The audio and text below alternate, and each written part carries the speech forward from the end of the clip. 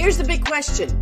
How is it that most entrepreneurs hustle and are always busy and struggle to take just one step forward only to fall two steps back? They're dedicated, determined, and driven, but only a few finally break through and win. This show uncovers those quantum leap patterns of highly successful people so you can simply model what they do and apply to your future success. That's the question, and the answers are right here. My name is Brigitte Höfele, and this is the Success Patterns Show.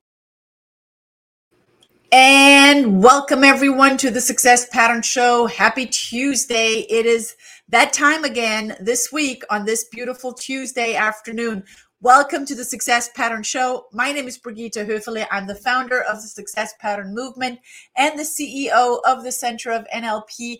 And we are here to put the do in learn, do, teach. It's one of our core values, learn, do, teach.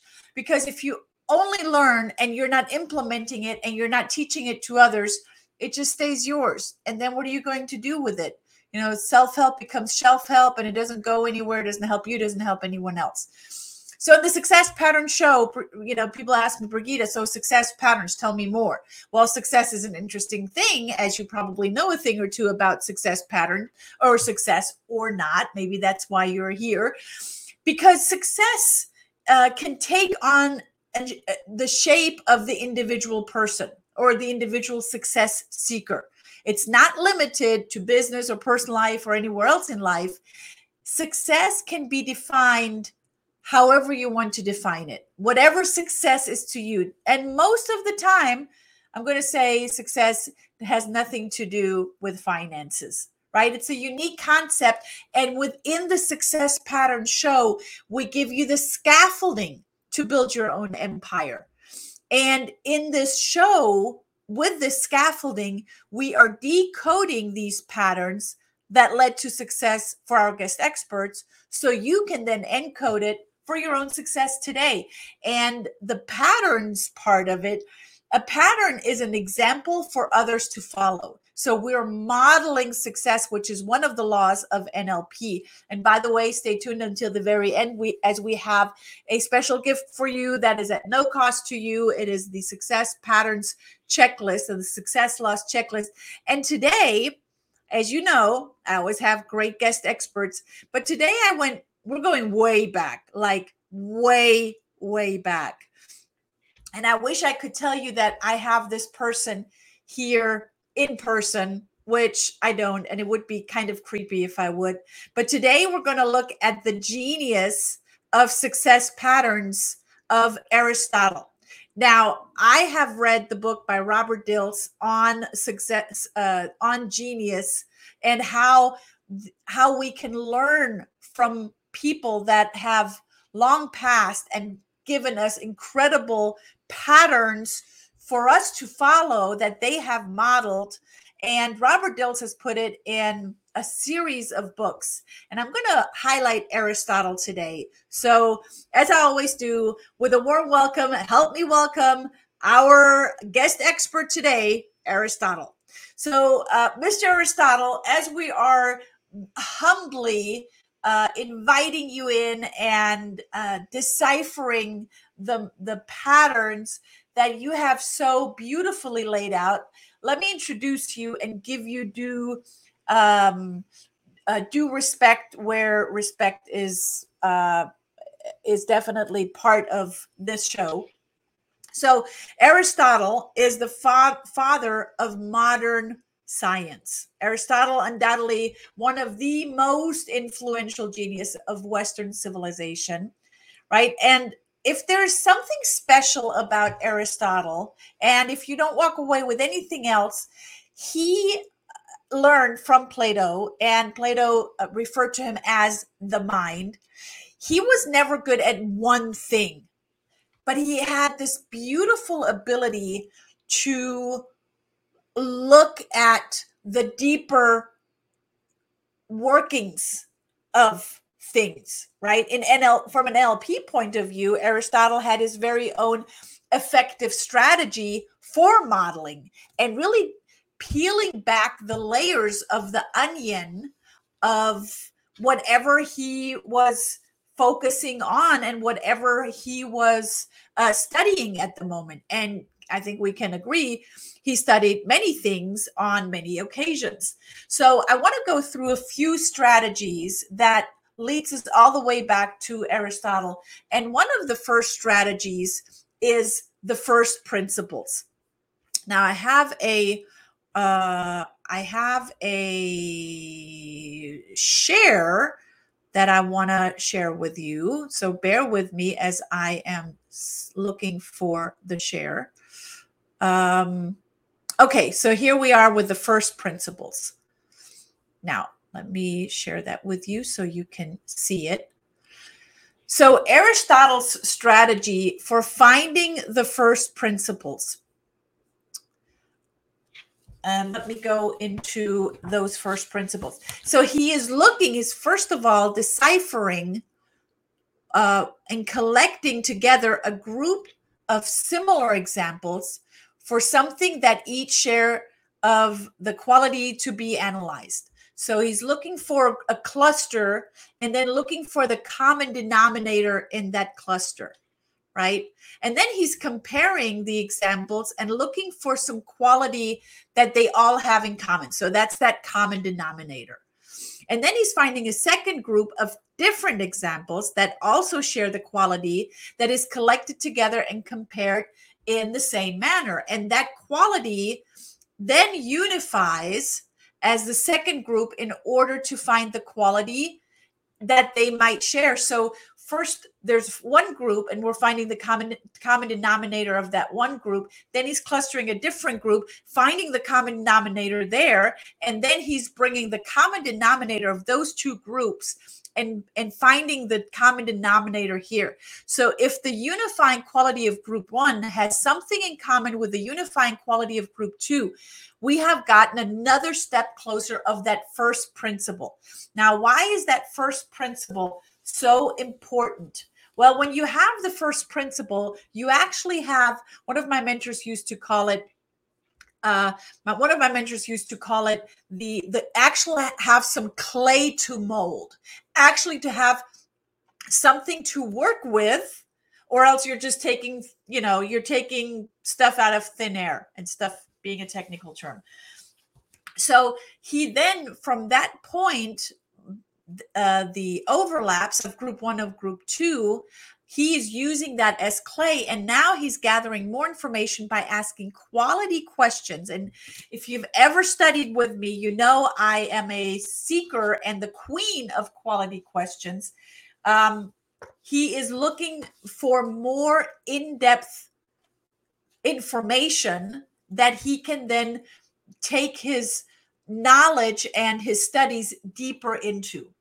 So then the strategy of Aristotle to study of genius, we must continuously, and I'm taking this from Robert Dilts's book, pose these four basic questions.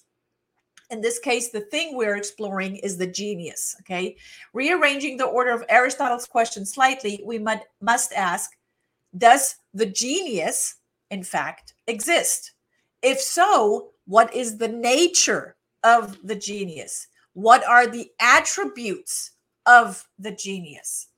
And when we have identified what we think are the attributes of the genius, we must then ask, and this is question number 3, are those attributes in fact connected to the genius?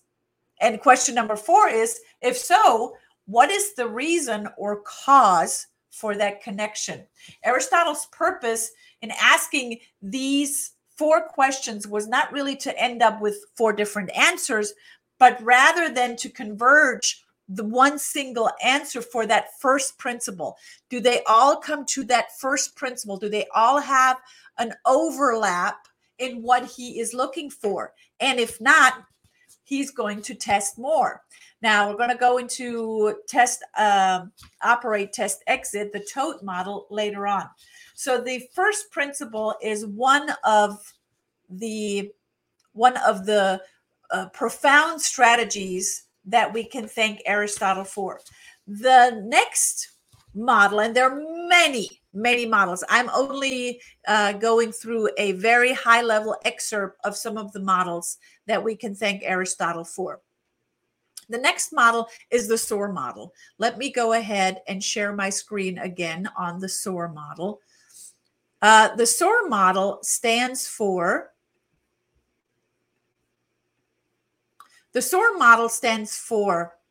state, operate, and result. That means you want to check in. If you have ever heard of the laws of NLP, and remember there's a checklist at the end that I'm going to give to you. If you are not getting the results that you desire, you might want to check in, or you do want to check in with your state of mind. So in which frame of mind, in which state are you operating in to actually get to that result? Or do you constantly want to get to a specific result, but you constantly find yourself in a funky state, in a state that you're not getting the things done that you want to get done, and you're not able to operate so you are actually getting to the results? If you are the quality of your state of mind equals the quality of your results. I'm going to say that again. The quality of your state of mind equals the quality of your results. So if you are not getting the results, what can you do to change your state? What can you do to change your state of mind? And in order to do that, you first have to be aware that, quite frankly, you are in a funky state of mind. You are in a state of mind of questioning yourself, or you are in a state of mind of not being confident, or having a bad mood, or disliking the task that you're doing. So taking inventory, becoming aware of what's going on between your ears, and what is the well-formed outcome, what is the result that you desire to get in order to get there. So once the relevant parameters have been defined, the problem solver, which is you, must formulate a guidance strategy in order to find the sequence of operators that will lead from the starting state to the goal state. I had a group of coaches this morning that I trained, and they asked, so if I have a specific well-formed outcome, if I have a specific result, is that what I focus on? Well, if that is the only thing that you focus on, maybe. But what if you can focus on beyond the result and focus on the benefit, focus on your state of mind? How are you feeling after you've helped a group of people? How are you feeling after you've trained an organization sales team? How do you feel after you have helped someone get unstuck, or insert whatever you have as a well-formed outcome? How does that make you feel? And here's the bigger question: how do they feel? And what kind of impact does their changed state have on their family, on their business, on their customers, on their kids, on their friends? So there's a greater ripple in that. So state, operate, and result. So you want to tap into the state of mind that is beyond the result. You want to tap into how are you feeling? What are your benefits? But more importantly, what is the person that you're working with, or the people that you're working with, or the entire team that you're working with? How do they benefit? And who else benefits from that? SOAR, state, operate, state, exit. So there are some basic types of causes that go within that, because we're either living at cause or in effect. So at cause being aware of the strategy and of the mindset that you are in. And if it's a funky one, and if it's not, kind of a non-supporting one, you might want to change that. You might actually want to go out and look for what other better state of mind could I be in order to have a different result, in order to have a different outcome? This is the genius of Aristotle. And now that we're paying gratitude and respect to these strategies that go way, way, way back into ancient Greek philosophy, it is so much more profound of how we're using it every day, and how it is, from where I'm standing, pretty much a very well used strategy overall. So you want to live at cause rather than in effect. Now, we've talked about cause and effect before, but I want to share. Let me move my name here and give Mr. Aristotle the whole floor. So at cause is you are in charge. You are in charge of your state of mind. You are in charge of your thoughts. You're in charge of your feelings. You have power over your doings, over your actions, and therefore you have power over your results. They are your responsibility. And when you live at cause, you are not living in excuses or in arguments or in any kind of stuff that will hold you back. Now, because holding back, that's just a way of thinking, and that's just a mindset that one has, because you're in charge. So you decide what are the things are you going to allow, give power to holding you back or not. Living in effect is the exact opposite. And I'm going to say 97% of the population live in effect. Oh, this happened to me because, here we go into an explanation, or even worse, an excuse. Oh, because it's their fault, or because they did that, or because they said that. First of all, who is they? And when was the last time you gave them power over your emotions and over your actions? So living in effect is you're literally giving away your power, and you are allowing other people to have power over your feelings, over your mindset of how you think, feel, and therefore what you're going to do. If someone really ticked you off and you're like, now I'm ticked off, now I really don't want to do that. Well, that's not going to hurt anyone but yourself, right? So think about, would you rather live at cause or in effect? Then another beautiful strategy that, thanks to Mr. Aristotle, is the timeline perception, or the time perception. We have the through timeline, where we are more disassociated. We're basically standing in front of our timeline, and very strategic people are, and I would say, and I don't want to cluster it too much or generalize it too much, but people that operate in the left hemisphere of their brain are more likely to be like a through timeline. They're more distance, they're disassociated, they're able to look at their past and into their future and see the present where it is right now, but not being part of it. So in a disassociated state. So it is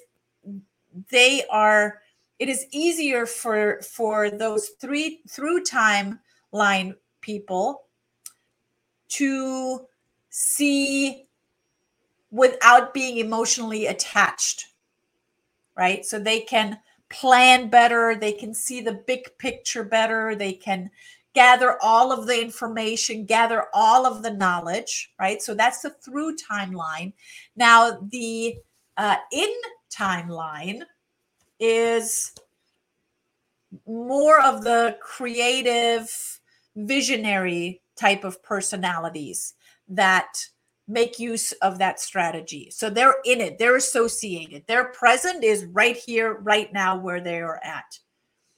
And for them to look into the future, they're literally turning and looking into the future on their timeline, or their past is behind them. Where the through timeline basically just looked at it left and right. The in timeline, they're living it, they're in it, they're associated. And then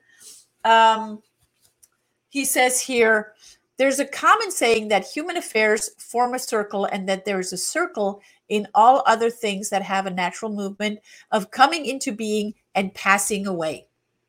This is Mr. Aristotle speaking. This is because of all other things are discriminated by time and end and begin as though conforming to a cycle. For even time itself is thought to be a circle. So to say that things that come into being form a circle is to say that there is a circle of time, and so to say it is measured by circular movements. And I would totally agree on that. Now, what I said earlier with the SOAR model, paying attention to our state of mind, paying attention of how we operate, paying attention to what is the benefit, what is the result, and what is the benefit, and who else benefits, what's the benefit of the benefit, and what is the end state of mind, not just for one person, but for everyone involved and the people that are in that network. So there is a either upward circular movement of being in the state of mind where you are getting things done, where you are in control of your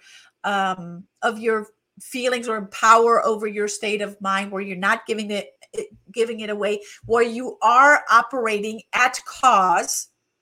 And that is a circular movement, not just going upward, but also creating a bigger circular movement the further it goes up. The same now happens going down, only it is a non-supportive, in effect, mindset and actions. So as we are, either may you be a through timeline or a in timeline, you may create those circles going up as there's a constant movement and progression. Or if you're not aware and if you're not ready to make a change, it can also literally drag you down and pull you down. So are you, here's that $1 million question, are you willing to do whatever it takes to be at cause and to take that inventory and to use new strategies? Well, I'm saying new, thank you, Mr. Aristotle. They might be new, they might be not so new, and yet they're very valid.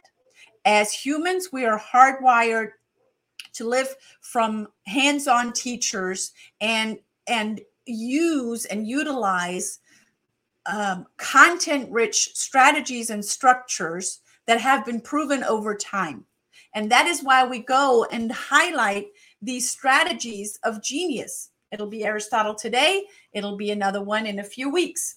So Aristotle's model of the mind is beautifully explained with the toad model. Now, if you've never heard of the toad model, let me describe it to you very easy. It is, you are testing how you are getting to a specific outcome in the future. So there's a test.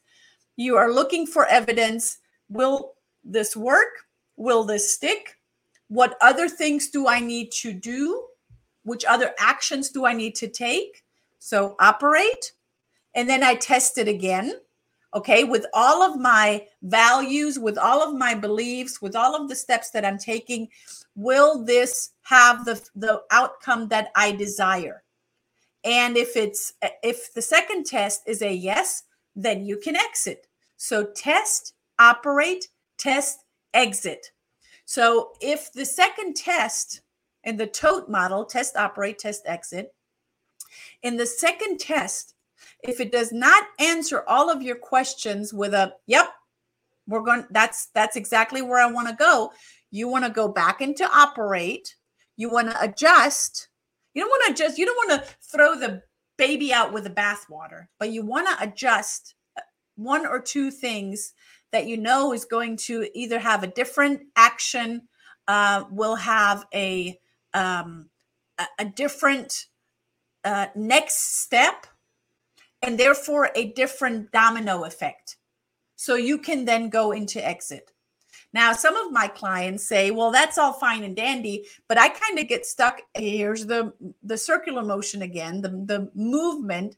I kind of get stuck in test, operate, test, operate, test, operate, test, operate, and they never exit because they think they come from that mindset of, but it's got to be perfect.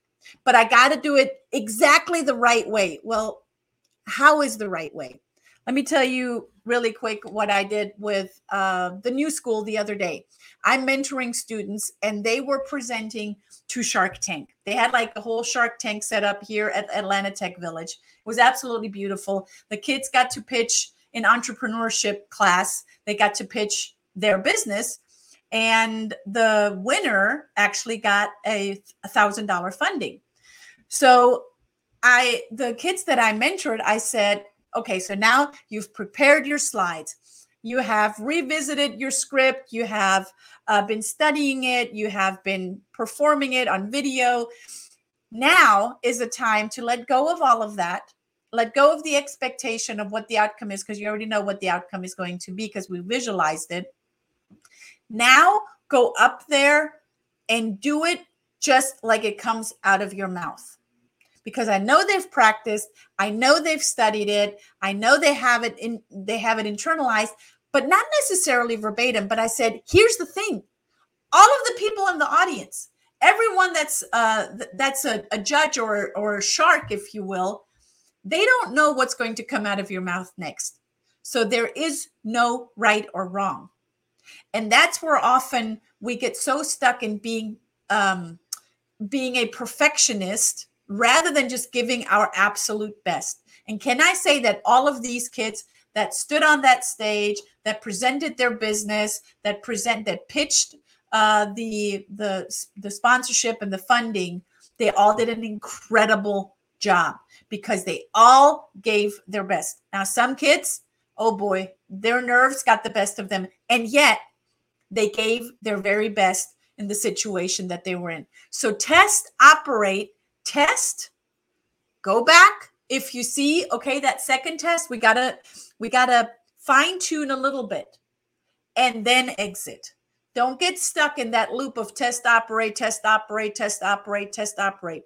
One of my clients who's a high knowledge, who's appreciates knowledge and data and information and just wants to get it always perfectly right.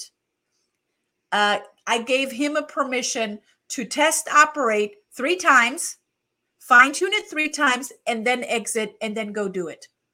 And then he can still come back and do more test, operate, test, exit. So TOTE, test, operate, test, exit is another incredible strategy.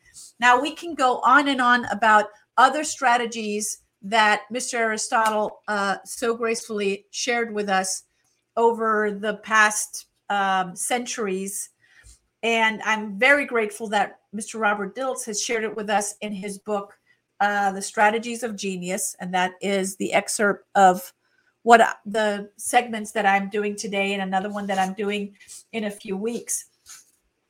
Go and read more on these old ancient philosophers and see what other strategies you can model from them.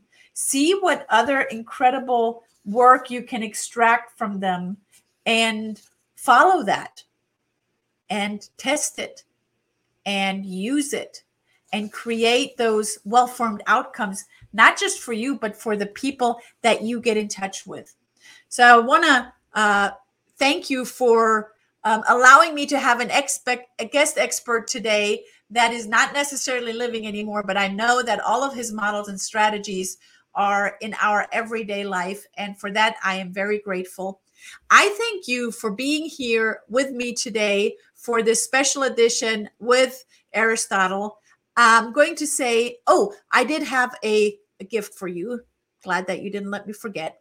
Here's the gift. This is the Success Loss Checklist. Go to bit.ly, so bit.ly /Center of NLP, and go ahead and get your Success Patterns Checklist right there. bit.ly /Center of NLP. That rhymes, and everything that rhymes is absolutely beautiful. Follow me on all of the social media, Instagram, Facebook, LinkedIn, you name it, I'm there. This is the Success Pattern Show. I will see you again next week, same time, same place. Make it a great one. Until then, ciao. Thank you for tuning in to the Success Pattern Show at www.thesuccesspatternshow.com. My name is Brigitte Höfele.